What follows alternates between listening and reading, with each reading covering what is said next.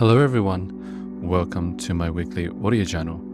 You cannot see your reflection in boiling water. Similarly, you cannot see truth in a state of anger. For myself, when events arise that start to irritate me or make me angry, first, I try to keep quiet. It's not always the best solution, but for me, it keeps me from reacting. And by keeping quiet, I can look inside and slowly reflect. Then it comes to a point where I'm able to let go and think, could I be in the wrong? Could that person or that event or that thing be right? Can I see their perspective in their shoes? Can I take responsibility for this? When I'm able to shift the responsibility over to myself and stop blaming the other side, a sense of peace starts to enter my body and calms my mind.